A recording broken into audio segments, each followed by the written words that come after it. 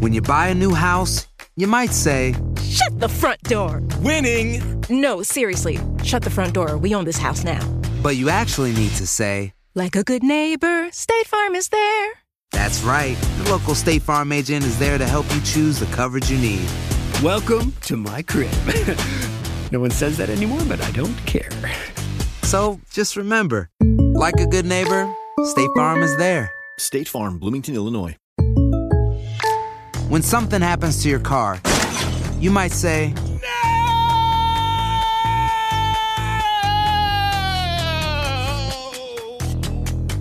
My car! but what you really need to say is something that can actually help. Like a good neighbor, State Farm is there. And just like that, State Farm is there to help you file your claim right on the State Farm mobile app. So just remember, like a good neighbor, State Farm is there. State Farm, Bloomington, Illinois. While you're waiting for the next episode of True Crime Fan Club, check out the Scare You to Sleep podcast. It's really one of my favorites.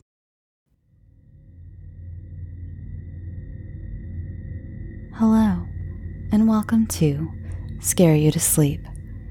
Have you ever felt like you needed something a little darker than whale noises or counting sheep to unwind at the end of the day? Maybe you've realized horror itself can be a strange but relaxing escape from reality. Every week, I bring to you a myriad of bone-chilling tales, from 19th century dusty tomes to modern up-and-coming authors to truer spooky tales like Reddit mysteries and time slips, all accompanied by a gentle voice and ambient music and sounds so that you feel immersed and lost in your own personal horror story. You can find Scare You to Sleep exclusively on Spotify. So, grab some earbuds, a cozy corner, and join me, Shelby Scott, every Thursday, and let's get unsettled together. Now, go get some sleep. Sweet dreams.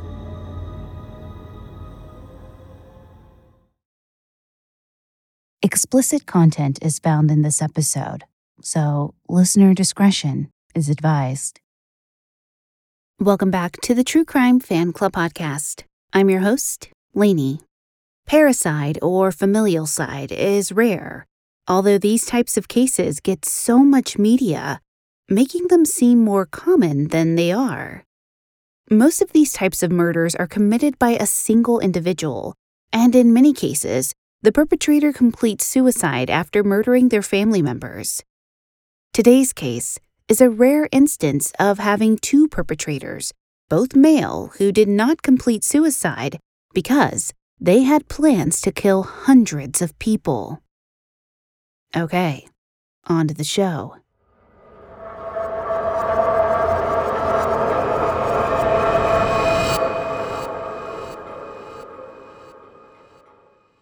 On July 22, 2015, a 911 call was placed to the Broken Arrow Police Department Communication Center. The call came in around 11:30 p.m. and appeared to be a young male asking for help. He told the dispatcher his family was being attacked. She asked for an address, which was mostly inaudible, then asked who was attacking them. He said, "My brother," and she thought he said father. In the call that lasted less than 2 minutes, she tried to get information out of him, but he started screaming, "No, Michael," and the caller said nothing else. The call was mapping from 705 or 709 East Magnolia Court and was coming from what appeared to be a disconnected phone. The 911 operator crosswalked the number and found it was registered to David Bever. The name was searched in the Water Department files to pinpoint the address to 709 East Magnolia, the residence of David and April Bever. The line also connected to the water records for the residence. The dispatcher tried to call the cell phone back, but most times just got the voicemail, except one time when someone picked up the phone but did not speak. Officers were dispatched at 11:33 p.m. and arrived on scene within 7 minutes. They approached the front door and saw bloodstains on the front porch. Officers could hear someone faintly crying for help inside, so they made entry and found a 13-year-old female just inside the door. She was covered in blood and had severe abdominal wounds. Some of these wounds were so severe her internal organs were protruding out of her abdomen. Officers carefully carried her out of the house, unsure of whether her attacker or attackers were still present in the residence.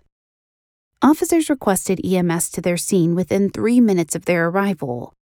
The teenage female was able to tell officers that her brother had attacked her and the rest of the family, but did not know where he or the other members of the family were. Officers quickly saw 2 other victims close to the teenager and requested additional officers on the scene. They advised they had not cleared the house, it was too large, and they needed assistance. When officers arrived and the house was cleared, there were a total of 5 dead. An unharmed toddler was found upstairs. The mother, April Bever, was found near the couch in the living room. David Bever was found close to his bedroom. Daniel Bever, 12 years old, was found in their father's office. The 2 younger children found in the downstairs bathroom near the entryway were Christopher Bever, 7 years old, and Victoria Bever, 5 years old. Officers found fresh footprints in the backyard, and a canine unit led them to Robert, 18 years old, and Michael Bever, 16 years old, hidden in thick brush. One of the dogs bit Michael in an attempt to subdue him. Robert was wearing blood-stained body armor when they were found. Michael was not. The brothers were taken into custody, and Robert was booked into Tulsa jail while Michael was taken to a local hospital for treatment of the dog bites. Photographs of Robert taken after he was arrested at the scene show him smirking. Once in custody, Robert gave a statement to investigators and admitted to the killings, but also implicated his younger brother, Michael. Michael admitted he stabbed one of their younger brothers and did his part to help Robert get to other siblings by screaming, "Let me in, he's going to kill me." During one statement, one of the brothers spontaneously uttered that they had plans for mass homicide on a thumb drive in one of the bedrooms at the home. Police officers also found there were several cameras throughout the home, 3 of which were in areas where victims were found. Police also located videos the Bever brothers had recorded and uploaded to YouTube. These had been done several years before, but demonstrated their interest in video games and Robert's need for an updated computer. A little over a week later, on July 31st, 2015, the boys were charged with 5 counts of first-degree murder. Both boys were charged as adults, although Michael's attorney tried to get him charged as a juvenile. Michael's attorney argued that psychological and sociological studies had proven teens do not comprehend crimes the same way adults do.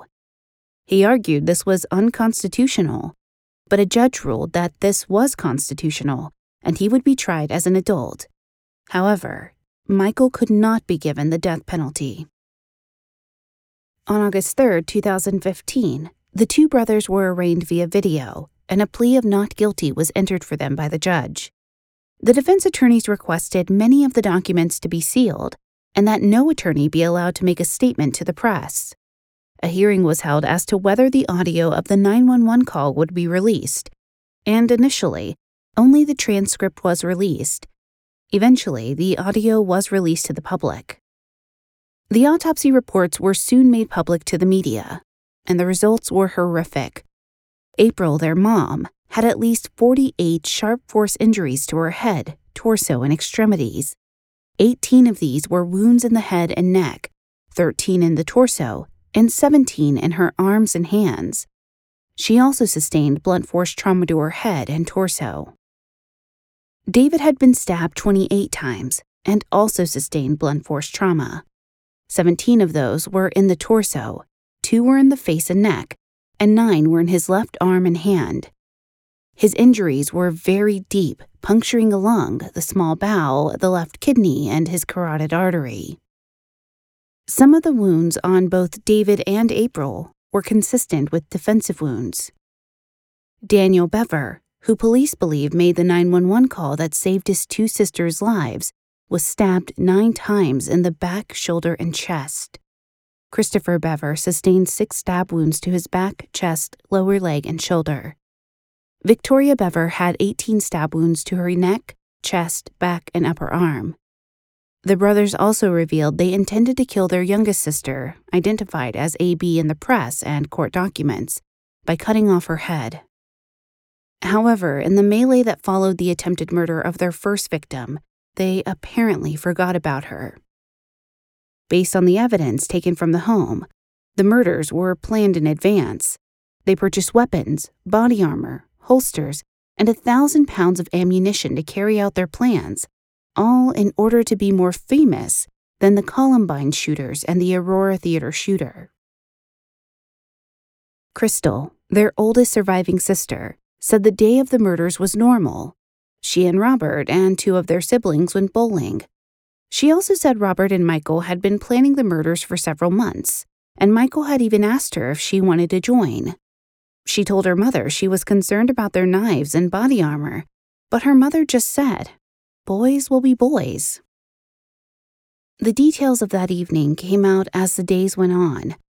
The spree started just a little after 11 on July 22, 2015. Michael, Robert, Crystal, and their mother April were the only ones still awake. Michael and Robert were in their bedroom when Crystal came in to tell them that their mom said they needed to come do the dishes. They were putting on their body armor, and Crystal noticed they had several knives laying on the bed. When she walked in, Michael asked, "Should we do it right now?" And Robert replied, "Yes." Michael told her to come over and look at something on his computer, and when she did, Robert walked behind her, put his hand over her mouth, and slit her throat. The brothers believed she would drop immediately, but she began screaming as Robert repeatedly stabbed her. She finally managed to get away and ran from the room screaming.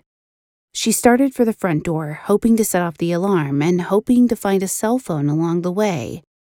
She made it outside, triggering the alarm, but Michael disabled it and then ran outside to drag Crystal back in. Michael's bloody palm print was found on the inside of the front door, supporting the theory that Michael left it there when he closed the door. Robert then asked Michael where the others were, and Michael said they were hiding. This is when Michael told his younger sibling that Robert was trying to kill him, so they would let him in. When Michael walked in, according to his statement to police, he stabbed his brother Christopher Perry Bever and his sister Victoria Bever. Michael then went to his father's office where Daniel was hiding and used the same ruse as before to gain entry. Once Daniel opened the door, Michael said to Robert, "He's all yours." As Robert stabbed him, Daniel cried, "I love you." The 2 brothers decided to leave the home, and Robert tried to go out the garage door, but Michael warned him that was not a good idea because the cops might see them. As they were leaving, they realized Crystal was still alive and moving in a pool of blood.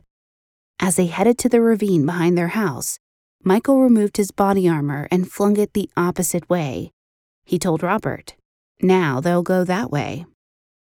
Police found Robert's journal where he wrote about the plans to kill his family.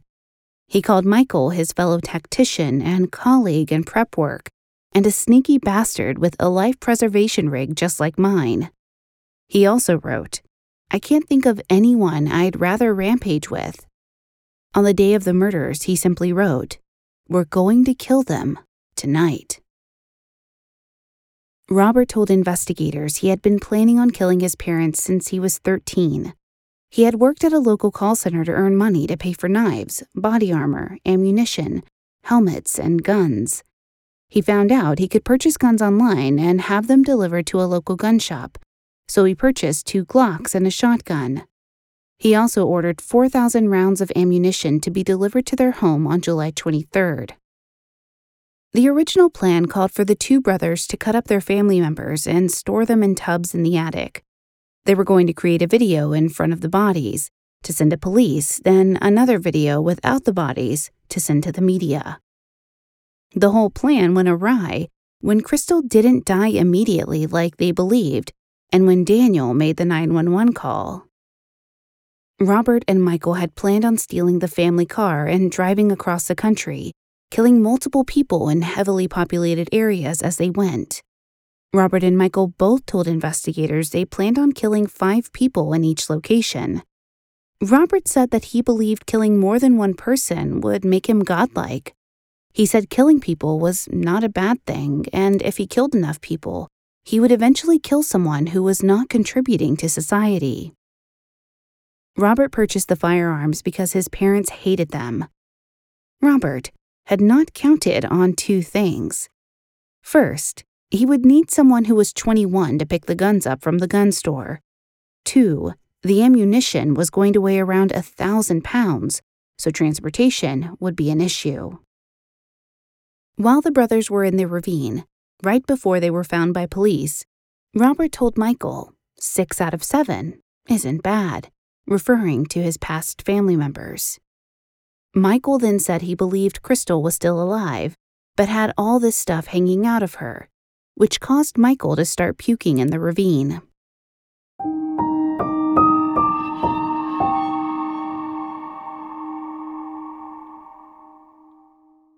This episode is brought to you by BetterHelp. Is there something that interferes with your happiness or is preventing you from achieving your goals? Trust me, I have been there and I still struggle with these issues. But BetterHelp Online Counseling is there for you like it's been there for me. You can connect with your professional counselor in a safe and private online environment, which is so convenient for me, and it really makes me feel comfortable. You can now get help on your own time and at your own pace. You can schedule secure video or phone sessions, plus chat and text with your therapist whenever you need to. They have licensed professional counselors who are specialized in LGBTQ+ matters, grief, self-esteem, trauma, relationships, anxiety, you name it. Anything you share with them is confidential, and if you're not happy with your counselor for any reason, you can request a new one at any time at no additional charge. They have over 3,000 U.S. licensed therapists across all 50 states, and they're available worldwide. Start communicating in under 24 hours. The best thing is it's secure, convenient, professional, affordable, and it's not a crisis line. Best of all, like I said, it's a truly affordable option. True Crime Fan Club podcast listeners get 10% off your first month with discount code TCFC. So why not get started today? Go to betterhelp.com/TCFC. Simply fill out a questionnaire to help them assess your needs and get matched with a counselor you'll love. That's betterhelp.com/TCFC to get 10% off your first month. Si tienes ciertas afecciones crónicas como enfermedad cardíaca, asma, diabetes, y tienes 19 años o más, 52, 36, 42. puedes estar en mayor riesgo de contraer la neumonía neumocócica. Pregunta a tu médico o farmacéutico acerca de vacunarte con Prevnar 20, vacuna conjugada antineumocócica 20 valente, una vacuna de Pfizer que puede ayudar a proteger contra la neumonía neumocócica con una sola dosis. Prevnar 20 está aprobada para adultos para ayudar a prevenir infecciones contra 20 cepas de la bacteria que causa la neumonía neumocócica. La aprobación continua puede depender de un estudio de apoyo. No uses Prevnar 20 si has tenido una reacción alérgica grave a la vacuna o a sus componentes. Adultos con sistemas inmunitarios debilitados pueden tener una respuesta reducida a la vacuna. El efecto secundario más reportado fue dolor en el área de la inyección. Para más efectos secundarios comunes e información completa de prescripción, llama al 1-855-213-2138 o visita Prevnar20enespañol.com. Pregunta a tu médico o farmacéutico sobre Prevnar 20. When you buy a new house, you might say, Shut the front door! Winning! No, seriously. Shut the front door. We own this house now. but you actually need to say, Like a good neighbor, State Farm is there. that's right. The local State Farm agent is there to help you choose the coverage you need. Welcome to my crib. No one says that anymore, but I don't care. So just remember, like a good neighbor, State Farm is there. State Farm, Bloomington, Illinois.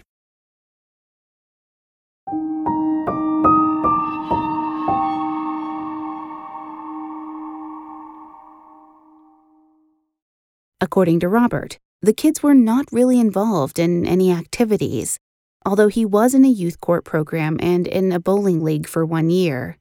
A youth court program is where juveniles are judged and sentenced by other juveniles. Broken Arrow, Oklahoma has one of these programs. He said it could be months before they left the house, Their father worked from home, and April was a stay-at-home mom who locked herself in the office most of the time. All of the children were homeschooled, and Robert said they had to self-educate themselves. April found learning tools online, and the children had to participate. He claimed to have taught Michael 3rd through 5th grade, but he was certain Michael had dyslexia, based on the way Michael wrote. Robert was the only one of the Bever children who went to school outside the home, and that was just preschool. He was molested and pulled out of the school. According to Robert, their father yelled at Michael for his speech impediment, which it appears Daniel also had. Their father, David, shook Robert one time for having a stutter and said, "Stop and don't talk until you can speak clearly." Robert and David were playing basketball in the backyard one time, and the pair fell over each other. David threw a shoe at Robert's face, and they never played basketball again. Robert also discussed 2 incidents where David physically attacked Michael by punching, shoving, and kicking him. Food was an odd thing in the Bever household. Robert said the kids ate a lot of ramen noodles and peanut butter sandwiches. April ate TV dinners mostly, whereas David ate grilled cheese, chicken, chips, and olives. He kept the chips put up so the kids couldn't eat them. The family was estranged from both sets of grandparents and any aunts or uncles. David and April told their children not to talk to strangers or tell anyone their names. Robert claimed they were paranoid and told the kids not to go near the windows so no one would see them. Robert alleged the body armor was purchased because he was into role-playing online and played more than 100 characters. Many of these characters were insane or were mass murderers. He said this was one reason he purchased knives. Some of them went with his costumes. Robert said their mother prayed for him as he was stabbing her, and his father asked why. Robert said because he had to, but his father said he didn't. In court, Robert said he lied to police during his interviews and that Michael did not participate in the killings. He only said that so Michael would get credit in case they got famous. During Michael's trial, he also told prosecutors he did not even remember what he told them during the previous day's testimony. He said, "To be honest, you started yelling and that made me nervous, so I just let out a loose stream of words." When he was asked if he thought that taking sole responsibility for the murders would help his brother, he said yes. Robert questioned investigators on how other mass murderers had carried their ammunition. In June 2016, Robert attempted suicide in his cell. He tied a sheet around his neck and his sleeping boat. A sleeping boat is a canoe-shaped plastic tub used as a solution for overcrowded jails. He propped the sleeping boat against the toilet so his head could hang. A jailer found him, and after being checked, he was moved to suicide watch. In September 2016, Robert took a plea deal, pleading guilty on 5 counts of first-degree murder and on 1 other count of assault with intent to kill. His sentence for each count, including the assault charge, was life in prison without the possibility of parole. The negotiation allowed Robert to avoid the death penalty. The prosecutor said it was difficult to negotiate such a deal based on the savagery of the murders, but he considered the 2 surviving sisters. He decided a death penalty would put Crystal in a position to tell her story repeatedly, causing her pain for many years. A plea of life without the possibility of parole would mean Robert would go to prison and there would be no appeals. On March 18, 2007, the Bever home, which had stood vacant since the murders, caught fire. The fire was reported around 3:30 in the morning. Firefighters had the blaze tamed around 4:30 a.m., but remained on site through daybreak to try to determine the cause of the fire. To some neighbors, the fire was reminiscent of the night of the murders. The home was at the center of a fundraising effort by City Councilor Mike Lester, who wanted to purchase the home and property to turn the area into a memorial park called the Bever Family First Responder Memorial Garden. By April 9, 2017, enough money had been raised to create the memorial park with enough money left over to pay for the closing costs for the residents. When the house caught on fire the month before, there was no insurance on it, which led Fannie Mae to agree to sell it for $50,000. In February 2018, Gayla Adcock, a detective with the Broken Arrow Police Department, resigned amid allegations she mishandled evidence in the Bever homicide case. Gayla had supposedly taken items from the Bever residence and put them in her own locker, intending to take them to evidence, but she forgot. The items were collected from a local auction house and contained mostly electronics. The Oklahoma State Bureau of Investigations worked with Gayla to attempt to retrieve the data from the electronics. A hard drive was later reported missing. The district attorney's office said the case was strong against Michael Bever, and Gayla was not the lead investigator on the case, so it would not affect matters. In April 2018, when Michael Bever's trial was beginning, the court began with over 100 members in the jury pool. They eventually selected 11 women and 3 men to sit in on the jury. After several weeks of testimony, Michael Bever was found guilty on 5 counts of first-degree murder. Michael was also very emotional during much of the testimony, particularly when the medical examiner detailed the wounds on all the victims.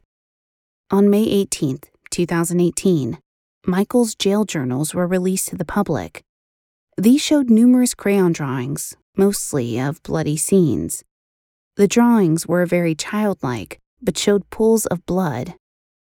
One page said, "Once upon a time, there were 2 brothers named Michael and Robert. They hated their family, so they killed them. The end." Other pages showed multiple acts of suicide, and one page was dedicated to the Aurora, Colorado theater shooting, which read, "My hero." He also had a page dedicated to Jim Jones, the cult leader who led the 1979 mass suicide in Jonestown, Guyana. On May 30th, 2018, the Broken Arrow community began to transform the site of the Bever home. At his sentencing hearing on July 24th, 2018, Michael spoke to the judge. He told the judge, "Every minute and every second, I've been thinking about what I could have done different and what kind of life I could have had with my family." Judge Sharon Holmes decided to delay the sentencing until August 9th, 2018. The jury recommended Michael receive 5 life sentences with the possibility of parole, plus an additional 28 years for the attempted murder of his sister. 6 of the jurors actually wrote Judge Holmes letters, asking her to respect their sentencing suggestion. 5 jurors actually showed up to the sentencing hearing. Michael also said to the judge, "I want to have a normal life someday. I don't understand what happened. I wake up in the middle of the night and look over thinking that I'm going to ask one of my little brothers a question. Even 3 years later, I can't believe that it actually happened." However, Tulsa County District Attorney Steve Kunzweiler noted Michael didn't ever say he was sorry. The judge eventually agreed to the sentences recommended by the jury, 5 counts of life with the possibility of parole to run consecutively, with an additional 28 years for the attempted murder charge. On July 15, 2019, Robert Bever attempted to attack prison staff in the day room at the Joseph Harp Correctional Center. He was brandishing an 8-inch sharpened instrument and approached the staff from behind. One of the staff, who was a social services specialist, wrapped Robert in a bear hug and ordered him to drop the weapon. He complied and he was placed in restraints. In 2020, Robert was given 3 additional life sentences for the attack. Michael Bever appealed his sentence, but the State of Oklahoma Appeals Court upheld it. Crystal Bever and her younger sister were adopted by the same family. Social media affords us a very limited view into April Bever's life as a stay-at-home mom. In one of her posts on Reddit, she says, "I was 15 when I got married in Texas in 1987. Parents had to sign a form. Was not pregnant, still married to the same guy, and 7 kids later. Not letting my daughter, but it worked for us. I lived in Oklahoma at the time. In Oklahoma, I could have if I had been pregnant. This could explain why the family was estranged from their extended family." In another post, she says, "I have 7 children, and we have always lived on one income and have never had any government assistance or needed it. We have a 4,700 square foot house, 2 newer cars, and my kids do not do without. There are childless people that do not have this life. Life is about making good job or income choices and then making the best money choice based on your income. I would never give up having any of our children so I could have more money. They are amazing people and the world will benefit by having them in it. And nothing I could buy or invest in could compare to giving a person a chance to have life. She discussed their unconventional lifestyle once by asking, "Anyone else have midnight cleaning parties with their kids? I just finished deep cleaning 4 rooms with 3 kids because they did not want to go to bed yet. They will do anything to stay up. House looks great and ready for Christmas." She only once mentioned one of her children by name, and that was Crystal. A few years ago, my daughter was on Barbie designing a personal doll they were selling. She put her name Crystal, and it told her it was a bad name. She was crying and showing it to her dad. I ended up going as high as the VP of the online division. He apologized and said it was because of a crystal meth block. She also got a customized Barbie with her name and a $100 gift card. She has kept this in the original box with a note that the VP designed it, just for her. She shed a sliver of light on her in-laws when she said, "I cross-stitched a large 50th anniversary picture with my in-laws' names and dates. I ended up giving it to them early. My father-in-law passed away months before they could celebrate 50 years. I was glad they got to celebrate the anniversary early together." She was active on a random acts of kindness subreddit, and on one of these she said, "I look forward all year just to see my kid's face on Christmas morning. My sons got me watching SOA, Sons of Anarchy, and Walking Dead. A good girl show is Heart of Dixie." April discussed homeschooling on Reddit. She told another user, "We are doing everything online except for my first son did a mail course. They sent him the books and work in the mail, and he had to mail it back to the teachers to grade. It took a lot longer waiting on the mail and teachers than my second son, who had everything finished online quicker.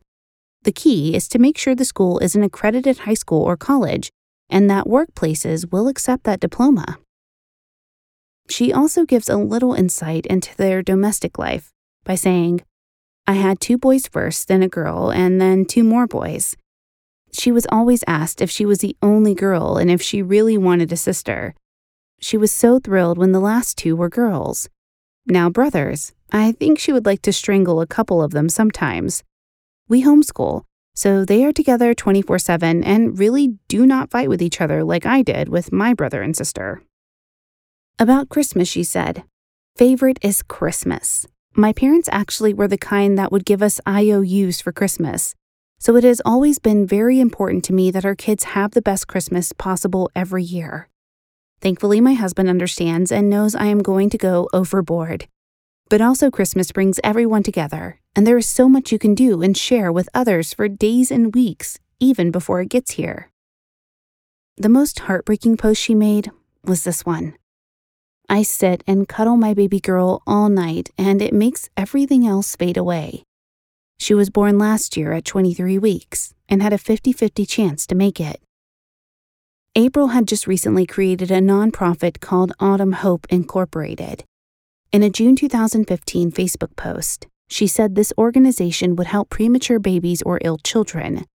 Hopefully, the surviving sisters can discuss these memories of their mom, which paints a different picture of their mother than the brothers have.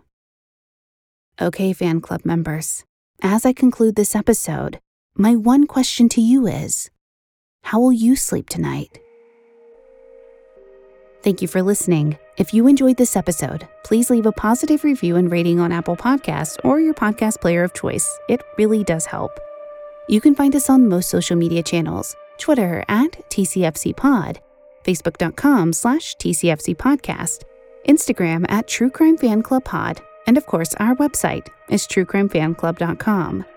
If you have an episode request, send us an email, tcfcpod@gmail.com. This episode was written and researched by Susie St. John, content editing by Brittany Martinez, produced by the best in the business, Neeks at We Talk of Dreams. Check them out on Twitter @WeTalkOfDreams or WeTalkOfDreams.com.